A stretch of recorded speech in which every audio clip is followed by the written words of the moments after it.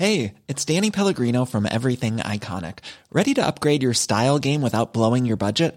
Check out Quince. They've got all the good stuff, shirts and polos, activewear, and fine leather goods, all at 50 to 80% less than other high-end brands. And the best part? They're all about safe, ethical, and responsible manufacturing.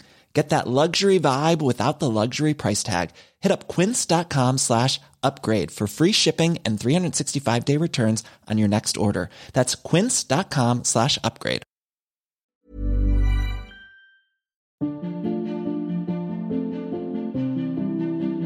Hello and welcome to Let Me Tell You, a bespoke podcast series from the Irish Examiner with myself, Paul Hosford.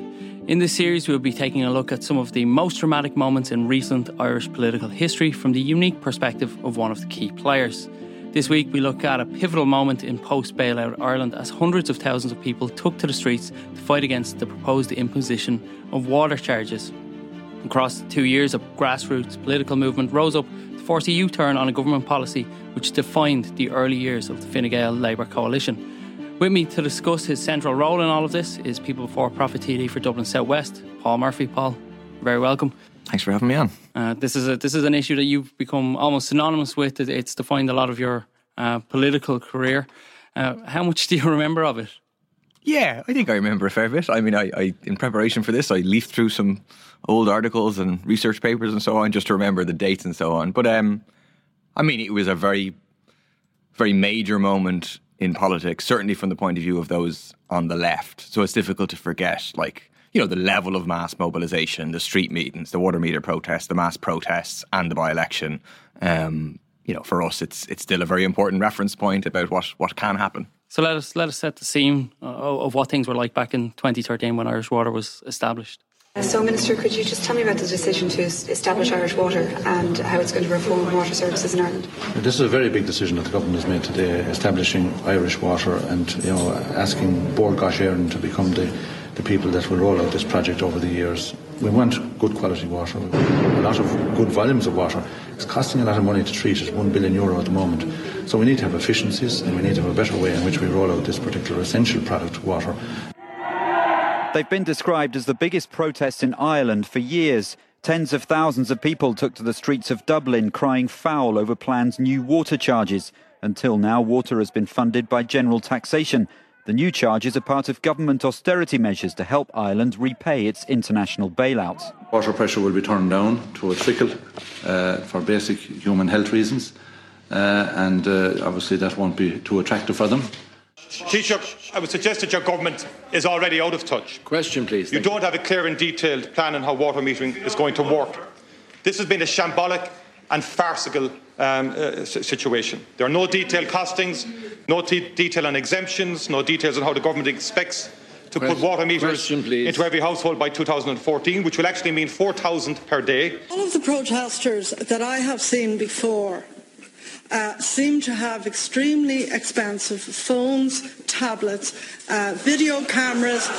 We don't want your meters here. Irish Water, hear us clear. We don't want your meters here. Irish Water, hear us clear. We don't want your... So, Paul, if we go back, all the way back to 2011, the Fine Gael Labour coalition comes to power.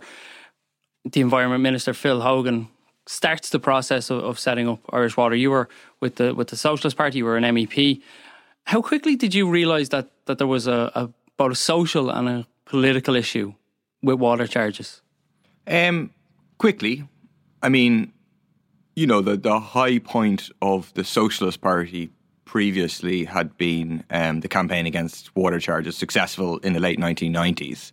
And in the aftermath of that, it was radical left had their first electoral breakthrough with the election of Joe Higgins. So we understood the importance of water as an issue and these kind of double taxation type measures, as people would have kind of popularly referred to them then. We'd been through the bin charges in the early 2000s, which had ended in defeat, but vindication in the sense that what happened. We had predicted it'll be privatised, the waivers will go, the costs will go up, all those things happened. I think also kind of set the scene for the water charges in terms of not believing the government's promises. Then we went through the household tax, which was a major campaign against, But then that was like quite successful in terms of opposition to it. But then the government rolled that into the property tax revenue. Were able to take it from people's wages, and that effectively completely undermined the campaign. So we knew that this was going to be a potentially very important campaign, and that it had the potential to be the lightning rod for all the accumulated anger, discontent at the bank bailout, at all the austerity measures. Effectively because it was going to be an issue where people would feel more power than usual. If they cut the health service, if they cut education, it's a difficult thing to fight back on. You can fight back on it, you should fight back on it, but in the sense the water charges was easier for people. People didn't have to reclaim their trade unions. People could simply refuse to pay, in a very simple way. Obviously they needed to do more than that. So we therefore identified water's obviously essential for people, it's essential for the reproduction of social life, and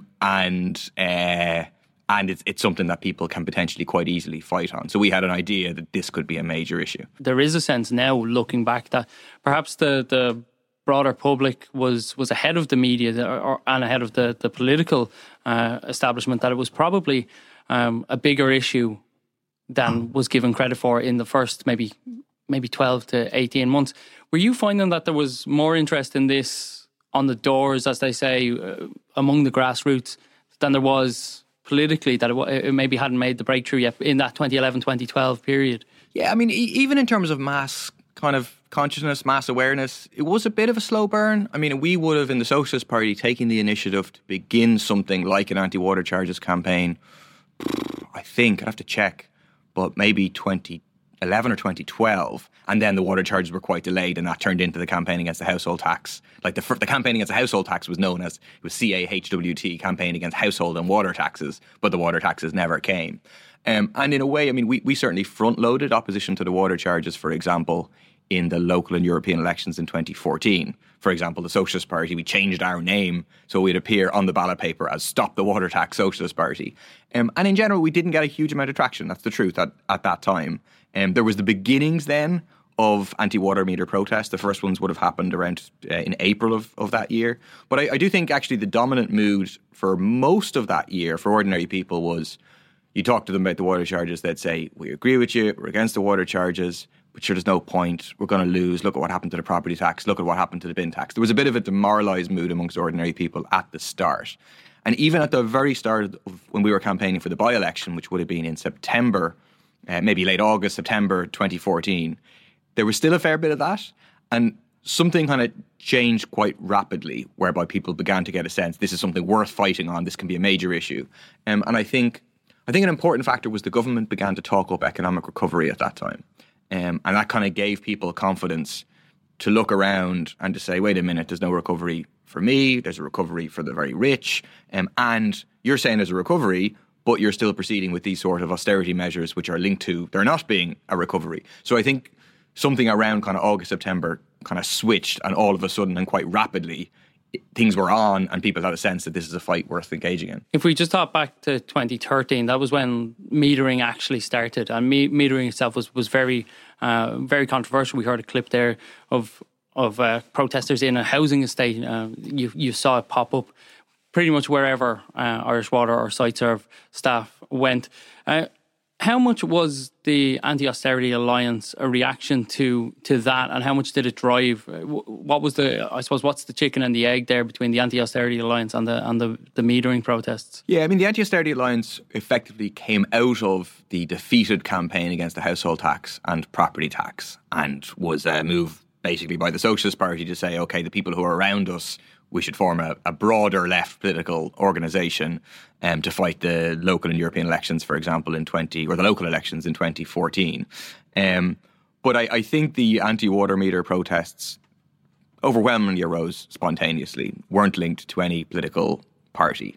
This was kind of real grassroots organisation. And that's a big feature of the anti-water charges movement, and marks it out as quite different than the bin charges campaign in the early 2000s or the anti-water charges campaign in the late 90s, in the sense of the level of organic grassroots organisation was significantly bigger this time around.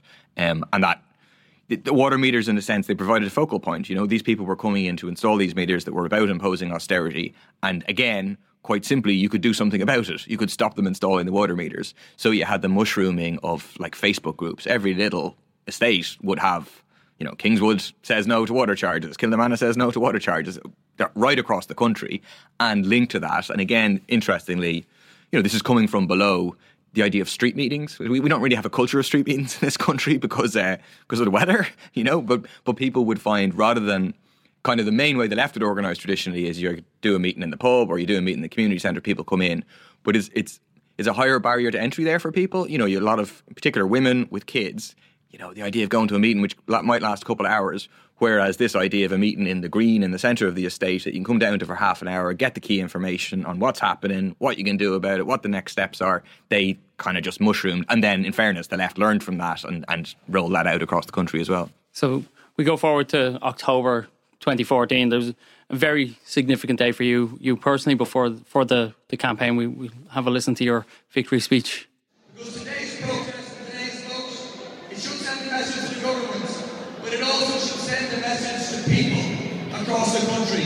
Because the message given to people over years has been one of fear, has been one of bullying, has been one of scaremongering. And there's been a lack of confidence in people to fight back. Well, today's vote, today's demonstration should give people confidence. We want to spread the message of confidence that the fight back, the resistance, it begins here, together with the building of the Anti-Austerity Alliance, the building of a new major force in our society to represent working class people, to provide real political representation when you have such an obvious crisis for the entire political establishment in this country. So in May of 2014, you lost your seat in Brussels, but Brian Hayes' election to Brussels allowed you a chance at the by-election. The by-election wasn't called until the end of the summer or early September. So you kind of had a race into the October. Was it easy enough for you to base a campaign around water charges, such was the feeling, particularly in that constituency? Yeah. I mean, the campaign became a referendum on water charges. And not just on whether water charges are good or bad, but on what the best way to fight water charges is, because it was a contest really between ourselves and Sinn Féin. If that hadn't have happened, we wouldn't have won. You know what I mean? That's just, our aim going into the campaign was, let's have a credible performance here. Let's put ourselves kind of in the picture for the next general election. At the outset of the campaign, we didn't have the idea that we could win I remember giving a speech to the party about preparing for the election, how well we could do and so on, but it was based on having a good result, putting ourselves in position. But then when things turned in kind of mid-September maybe, and there became to be a very deep attitude against the water charges, then all of a sudden it became clear, okay, we could do a lot better than we expected here, and even on a very good day we could win. And what was remarkable, I think 57% of people voted for either Sinn Féin or the Anti-Austerity Alliance in that campaign. 57.2. Very good.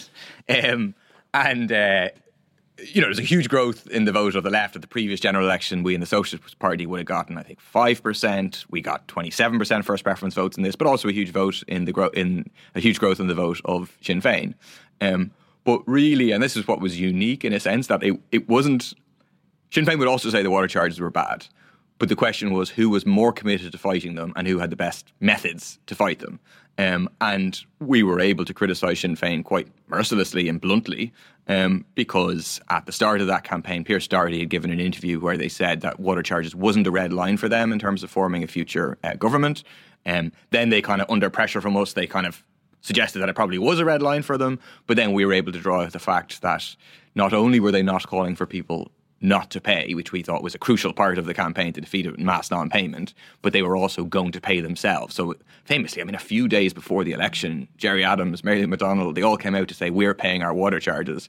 And we were able to use that very effectively to say to people, look, these people are paying the water charges. We need to have a campaign of non-payment to defeat it. And I think that won it amongst many people who would have previously looked towards Sinn Féin, that isn't the kind of opposition that we need. You touched on the percentages there. The government parties didn't break 20% of first preferences. Now it's a by-election that normally happens for government parties. But yourself and Sinn Féin's Cathal King were up around 60%. Did your opponents was there any sense of surprise from them that were they maybe blindsided by just how big this issue had become?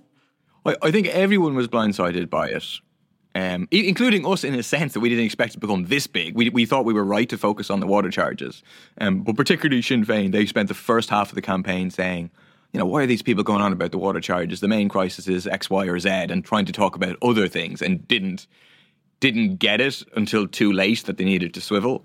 I think it kind of came to the attention of the wider public and the media, and kind of the wider public through the media, that something strange was happening here in the context of there was like a fake Facebook post made by a Sinn Féin activist, supposedly from me, saying, oh, don't worry, I know we won't defeat the water charges. It's just a cheap political ploy kind of thing. And it was shared by prominent Sinn Féin activists. And we were able to expose that as false. And it kind of highlighted the panic within Sinn Féin's ranks that things were slipping away from them towards us. We heard an opinion poll, which had us very close to them. And then kind of coming up, the last couple of weeks of the campaign was interesting for us because we were focused on building for this big protest on the 11th of October, and we were focused on building for the by-election. And in a sense, both of them came together. So it was a very peculiar type of election, It's a bit like people criticise Jeremy Corbyn for having big mass rallies, whereas why, surely you should be out knocking on doors, convincing the unconvinced. And we were focusing on having street meetings, organising people, knowing that if you mobilise people and organise them, they in turn become your advocates in the community. And so it was I remember in the day before the election, I think we knocked on every door. Sinn Féin, first of all, knocked on every door in West Tallaght, which was going to be a crucial area because that was where they had their strongest base. So every vote we could win from them was like a 6-pointer. And then the next day, on the day of the election itself, or the day after, maybe they were 2 days before, we were 1 day before, we knocked on every door in West Tallaght. So it was people had a sense that this was going to be us or them. And things became honed in on that. So you touched on it there, but meanwhile, you're in a community centre counting votes, and tens of thousands of people are on the streets. Irish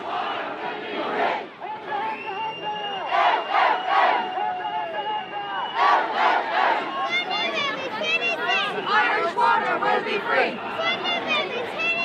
Irish water will be free. We say fight back. We say fight back.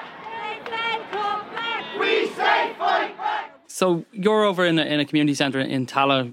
Votes are being counted. You're about to become a TD, but at the same time, tens of thousands of people, far above what was expected, marched from Parnell Square to government buildings. Was it then? Did that moment crystallise it for you? Did you say we're onto something here? How big was the rally against the election, or were they kind of taken in the round? Yeah, I think it was no accident in the sense that they came together. It epitomised what was happening. I think often kind of establishment political commentators would say that the water charges, the main thing that defeated the water charges was the kind of official thing is we won the by-election, that moved Sinn Féin on water charges, that in turn moved Fianna Fáil, and then the writing was on the wall. But I think of the two things that happened on the 11th of October 2014, the protest was more important, but both of them came together and reinforced each other. I suppose we got a sense, which again isn't in the kind of official narrative, there was a protest organised by, I think it was Dublin Says No, a kind of very unorganised group from below. The left wasn't involved in it, or the organised left wasn't involved in it, the trade unions weren't involved in it. A few weeks before that, I'd say towards the end of September, and they'd been having protests of kind of 40, 50 people for ages, and then all of a sudden they had thousands of people on the street, 2,000 or 3,000, which is not nothing. Sometimes when you organise a protest, 3,000 people, you're happy enough. When it compares to 100,000, and that kind of indicated, something big is happening here. So that also gave us confidence in terms of the by-election and that this protest is going to be very big. I was trying to think about it now. You see, it had been agreed with Right to Water, who organised the protest. They knew that either us or Sinn Féin were going to win the by-election. It was agreed that whoever won would speak at the protest. And so I went, as far as I remember, I drove to get into town to speak at the end of the protest, but you just couldn't get anywhere close to it, and then I was in danger of missing my own election. So at a certain stage, I had to just turn around. So I'm fairly certain I missed that major protest precisely because, but I was on the way to it, then I had to turn around and get back for the count.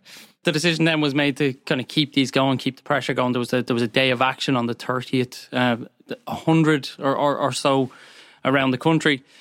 Were you ever concerned that the public would just drip away, that it would be this one outburst of anger on the 11th of October and then, people would get it out of their system and go back to paying water charges?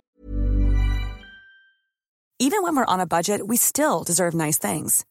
Quince is a place to scoop up stunning high-end goods for 50 to 80% less than similar brands. They have buttery soft cashmere sweaters starting at $50, luxurious Italian leather bags, and so much more. Plus, Quince only works with factories that use safe, ethical, and responsible manufacturing. Get the high-end goods you'll love without the high price tag with Quince. Go to quince.com/style for free shipping and 365-day returns. Yeah, I mean, for us, it was about turning this spontaneous anger mobilization into something more permanent in terms of an organised campaign, and particularly around the idea of non-payment. And we tried to use, okay, now we have this position, which is going to be, everybody knows we won this position because of the water charges. It makes me a very high-profile person on water charges. And so, like with the speech after being elected there, the emphasis on self-organisation, building confidence of ordinary people, that became the kind of mantra. And so quickly, I think it was the 1st of November 2014 was the day of local protest, but maybe it was the 30th. But a few weeks later was like a regional protests. And again, that was massive, much harder to count. You can count to the 11th of October. You can say, okay, around 100,000 people. But, kind of estimates for the 1st of November are somewhere between 100 and 200,000 people. Like I remember, say, in Dublin South West, there were at least 2 very substantial protests. There was one at the Walkinstown roundabout where people came from all different directions, from different local campaigns, came together. It was huge, just in every direction you'd look.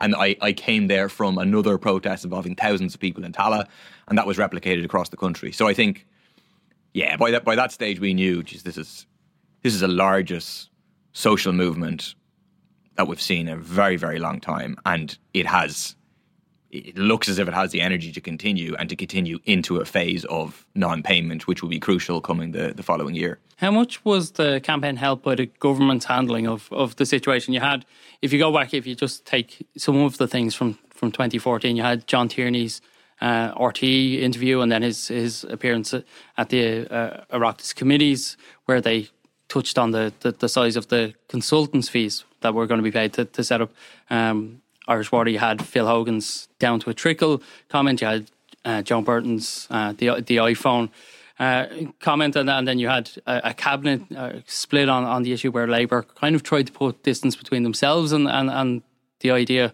So were you, as a political mind, were you thinking these are all really easy tap-ins? Yeah, I think they definitely helped us, no question. But I do also think, to be honest, they could have played it perfectly from a PR point of view. But if the bottom line thing was they were going to try and charge people for water, they were going to have real difficulties when it came to that. So I did think it's true that they made repeated errors. Those were forced errors in a sense because they were coming under pressure from below. This was becoming a major political issue, and their own arrogance and so on. I think, it definitely played into the hands of the campaign. But I would say in a hypothetical world where they don't make those kind of mistakes, I think you still see roughly the same kind of protest movements and so on. There was a revised scheme announced in the November. Your opposition continued after that. Why didn't you take the win? Because we knew we could get a full win, because it was a sign that the government was really on the back foot. So that they announced basically it was going to be a flat rate charge. So previously the whole thing was, this is about consumption, we'll get the water meters in, etc. Now all of a sudden it's a flat rate charge of 260 or 160, and then we'll give you €100 just off, supposedly for conservation measures, but we're not going to check whether you're actually doing any conservation measures. So it was a sign that the government was in retreat on the issue. If they'd succeeded in getting that in, let's say we had said, sure, that's not bad, people can, maybe most people can afford that.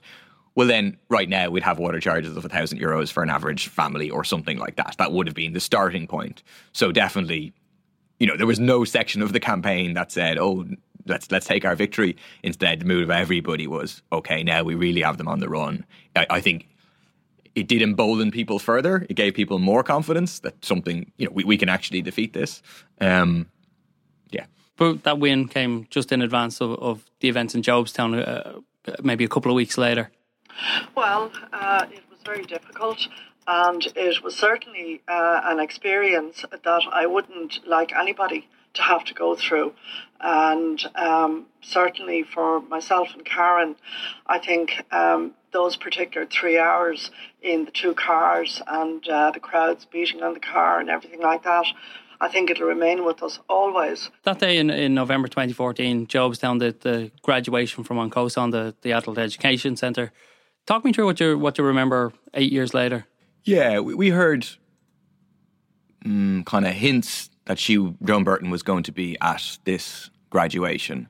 There was a local Says No campaign, and we heard, they're probably planning to organise a protest. We didn't really know much more than that, and to be honest, I had forgotten about it. Then I remember we had a national committee meeting of the Socialist Party. I was in the Socialist Party offices, and we heard, she's out there, there's a protest developing. So it was, a spontaneous protest of some of these kind of says no groups locally. I remember then heading out to the protest. When I arrived, I'm trying to remember, was she already...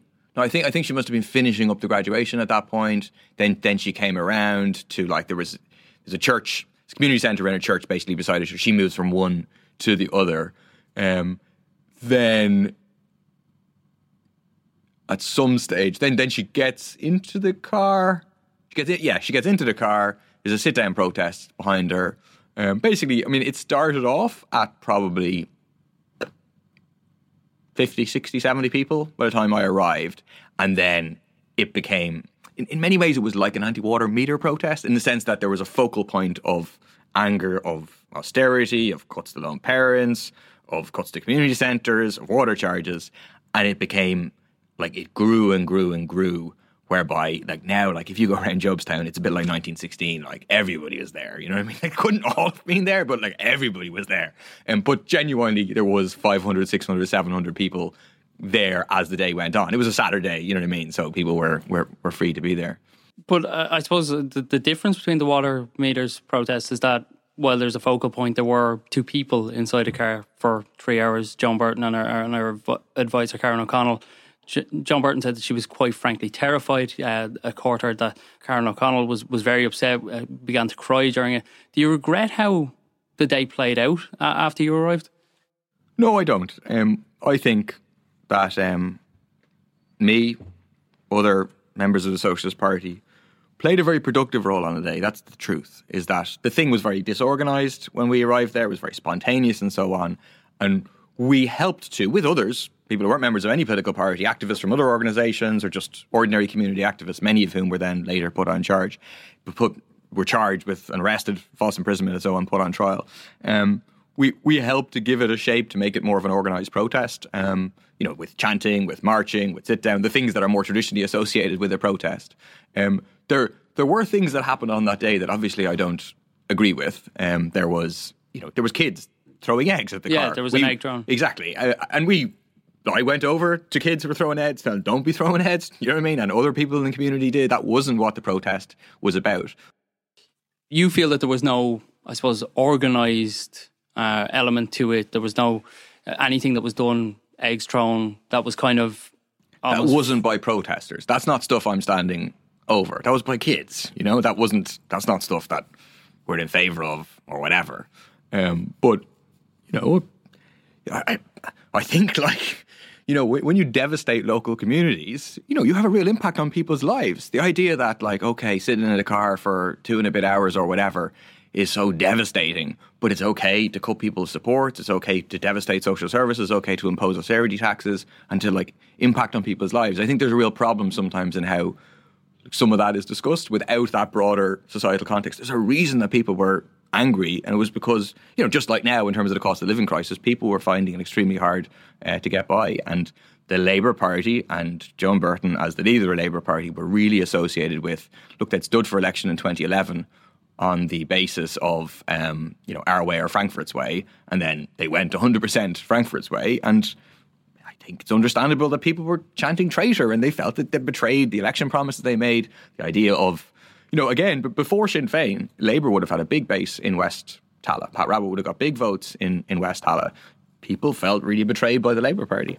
Yourself and 5 others were found not guilty in 2017, so it was quite a long time later. It was a lengthy trial. Do you think that the fact that it was found to be legal, do you think you think what happened on the day was right, was justifiable?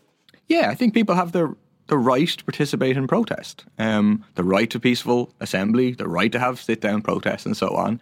And, there was a very dangerous precedent being attempted to be made, which is to say, if you sit down in front of a car, you're falsely imprisoning that person. Like, that's what we were charged with. We were charged, it's the same offence of kidnapping. If I grab you now, put a gun to your head, take you away somewhere and ransom, I would be charged with the same thing that I was charged with then. So that was very, very dangerous. It was a very serious attack on the right of people to protest.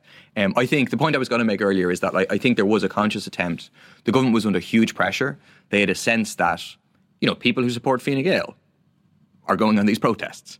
So there was an attempt then to kind of split the protest movement. They would talk about the sinister fringe. I think it was Varadkar who first used the term sinister fringe.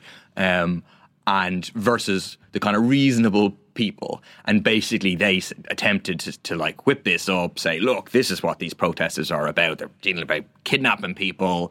And, there was various other stories about the sinister fringe.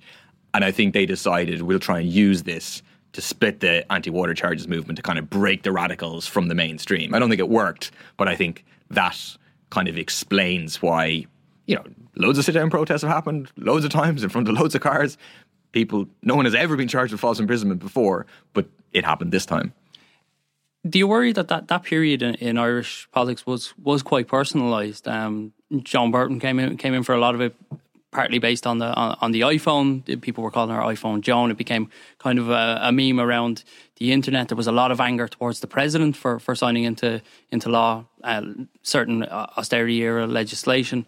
There was an incident with yourself, an incident with yourself and Enda Kenny, but there was one where he told you where to go and the Dáil was suspended after Roisin Shortall took up your corner on the issue. Do you worry that period in Irish politics made it easier for things to be personalised across the board? I don't know. I suspect that politics has always been somewhat personalised in the sense that people hold certain ideas and are identified with those ideas. I definitely don't think, nobody should be insulted about, things that aren't politics, about their looks, about their gender. Do you know what I mean? Nobody should go there. It should be a debate about politics. But I'm not sure if the water charges particularly more personalised things than previously. I'd like to see it. You know what I mean? I'm open to the idea that here's the evidence that like this was then and this is afterwards. But I think there's always a certain personal element in politics, unfortunately. And I don't think, I think if you look at what we said in terms of the left in the Dáil, we weren't personalised about people. We were about politics. So in terms of that Enda Kenny thing, I would repeatedly go into the Dáil and attempt to get the figures for how many people had registered and then later on how many people had paid.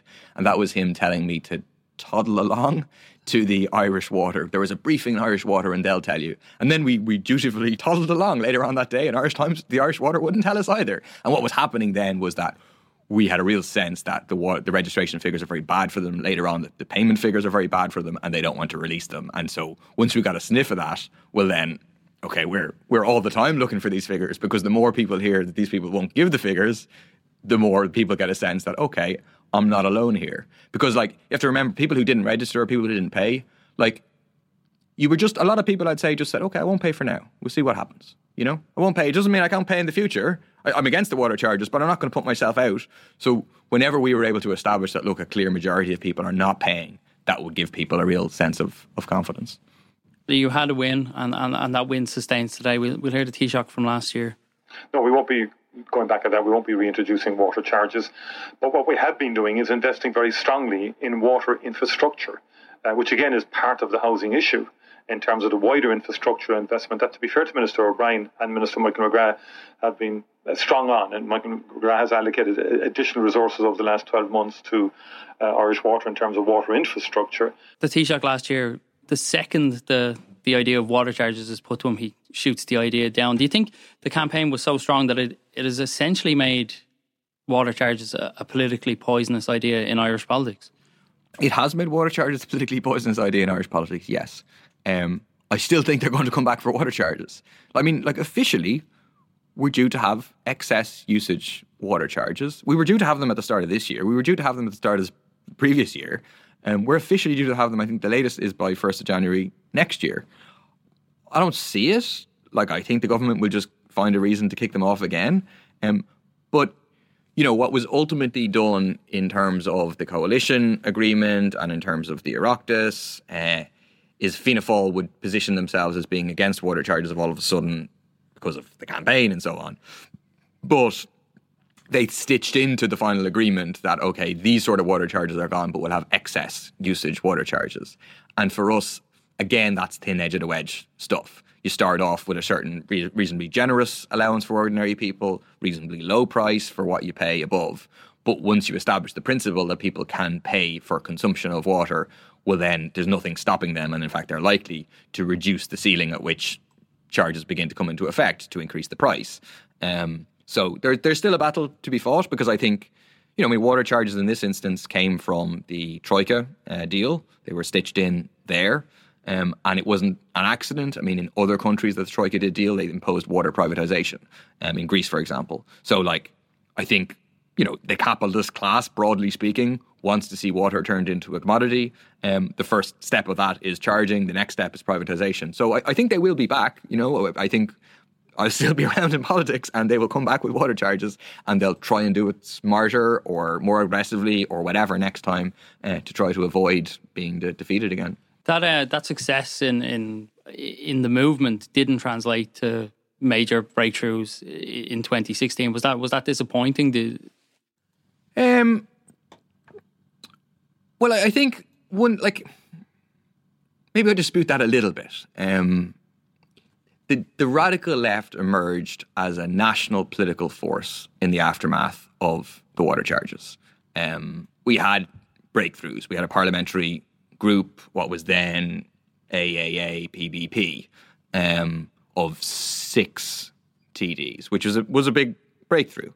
And we continue to persist as, like, you know, a national factor. In the opinion polls, we're kind of on 3%. Whereas previously the radical left would have been very small, would have had particular bases in particular constituencies. So the radical left emerged to some degree as a consequence of this major social movement. I think definitely that's, like, less than we would have liked, less than what's necessary. I think we still need to build a mass socialist party in this country to actually bring about the change that we need. I think the reason for that, there's a few different reasons. One, the movement quickly subsided once we won. Then you had the repeal movement, which was a different layer of people, but also extremely important that the left was, you know, very intimately connected to. 2, I think Sinn Féin was well positioned and was assisted by some of the trade union leaders in the campaign to kind of capitalise on it. So even though they weren't actually a driving factor in the movement, they weren't in favour of non-payment, they were the biggest political force which was saying clearly we're against water charges. And then I think the fractured nature of the radical left, you know, you'd had the breakup of the United Left Alliance a few years before that, meant that we weren't particularly well positioned to offer people an alternative. So I think there was a missed opportunity there, no question. But politics was changed by that event, and it hasn't gone back to the way it was before. You touched on it there. Politics was changed. Civil life was kind of changed because of the grassroots nature of it. It showed that non-politically aligned campaigns can have success, and the massive template for that is repeal. Do you think without water charges, it's probably a bit of a jump, but do you think without water charges, repeal is as strong, is as grassroots as it was? That's a good question. I think certainly water charges helped. I mean, it fed into everything. You know, you wouldn't go on a picket line after water charges without the water charges being cited as a reason that people felt confident to go on strike, for example. Because it just gave people a confidence that if you get organised, if you fight, you can win things. And I think it definitely helped to create an environment for the kind of mass grassroots activism of repeal. In general, it was like a different set of people involved in repeal. You know, water charges was older, more community-based. That isn't to say there weren't loads of young people involved. And I think women, particularly at a community level, were a driving factor in the water charges. And they were the ones organising the street meetings. They were the ones organising the anti-water meter protests. But I think the repeal movement was, in general, if you look at, like, you know, activists in terms of the Together for Yes canvases or whatever, were generally younger, were overwhelmingly female. But I think it helped to create an environment for it. And I think potentially you had like a really important potential alliance here of, you know, repeal activists, anti-water charges activists. And it certainly gave people confidence. And it just, yeah, I mean, it's still a reference point today. You know, like when I'm going around trying to build the cost of living coalition today, I will say to a lot of people, and it will resonate with them, you know, what we need to have is a water charges style movement on, and people are like, yeah, that's what we need. People, it means that people can envisage what a major social movement that can win would look like. Great.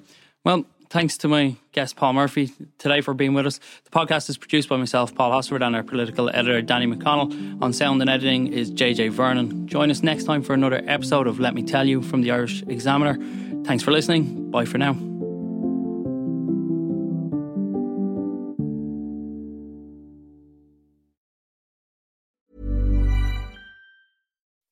When you make decisions for your company, you look for the no-brainers. If you have a lot of mailing to do, Stamps.com is the ultimate no-brainer. Use the Stamps.com mobile app to mail everything you need to keep your business running with up to 89% off USPS and UPS. Make the same no-brainer decision as over 1 million other businesses with Stamps.com. Use code PROGRAM for a special offer. That's Stamps.com, code PROGRAM.